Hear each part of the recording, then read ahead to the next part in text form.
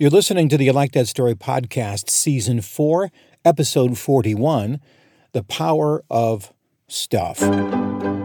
Today's story brought to you by Selby Studios, graphic imaging for family, home, and business. Now here's America's storyteller, Jeff Gould. Thank you, Meredith. I first noticed the power of stuff when I was 24. I was just starting out in my life. I was a disc jockey at a radio station. Suddenly, a tornado swooped into town, and it was kind of cool.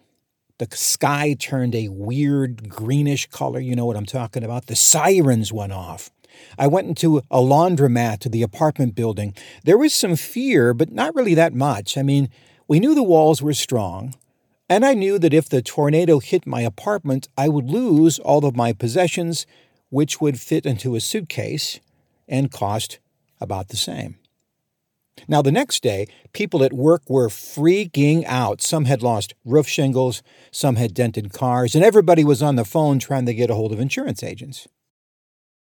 The next time I noticed the power of stuff was years later. We had just purchased our own home, and this time, when the tornado sirens went off, I was one of the ones freaking out. I hope my family is safe, people were saying. True, but I also hoped that my stuff was safe.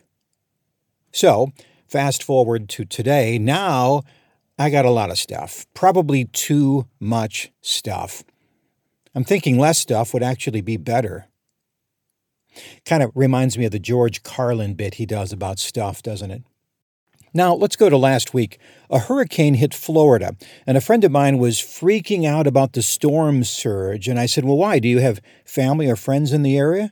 No, he said. I got a house and a boat and a jet ski and a dock.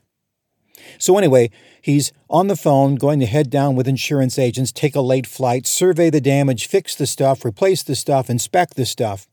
The place he spent time relaxing now has cost him many nights of stress. I mean, he can do what he wants, right?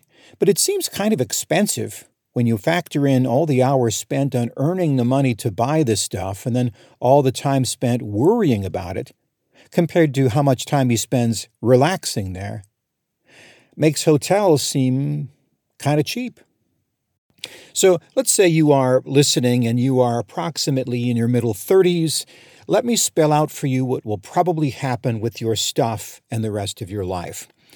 First, you're going to sell your smaller house because the kids are crowding in, and then you'll get a bigger house that'll store their stuff that they will leave stored in your house and don't ever want to take with them.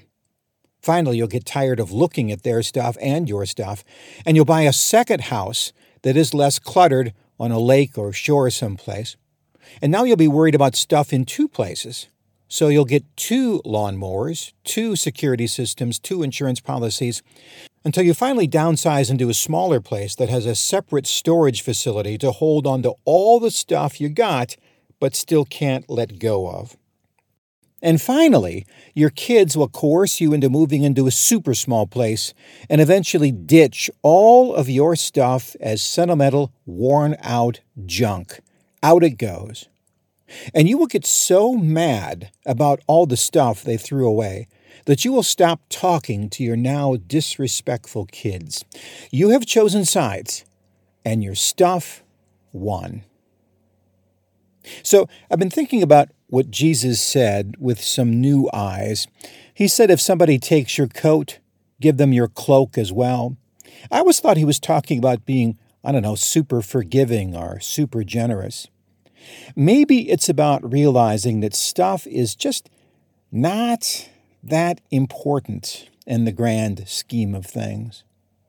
We live in a place that's so stuff-happy that seems like apostasy. We're sometimes not called people, but consumers. Can you imagine a place where we are identified not by who we are, but by the stuff we buy? So let me pull a weed. I want to talk to the person who's approximately 50. You are looking at retirement. You are thinking about the rest of your life. Are you sure you want more stuff? Or will it be like eating the third piece of cake? Too much, just not worth it. Look at each other and say, will this really work? Will this purchase make us happier or more stressed? And now, let me plant a seed.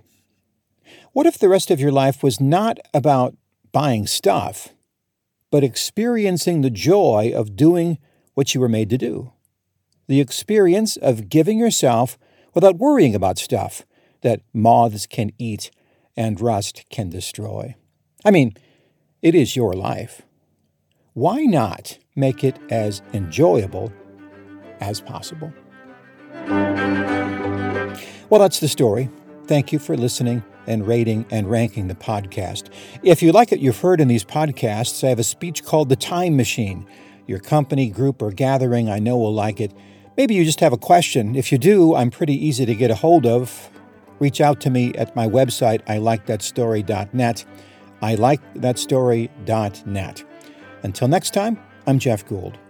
God bless.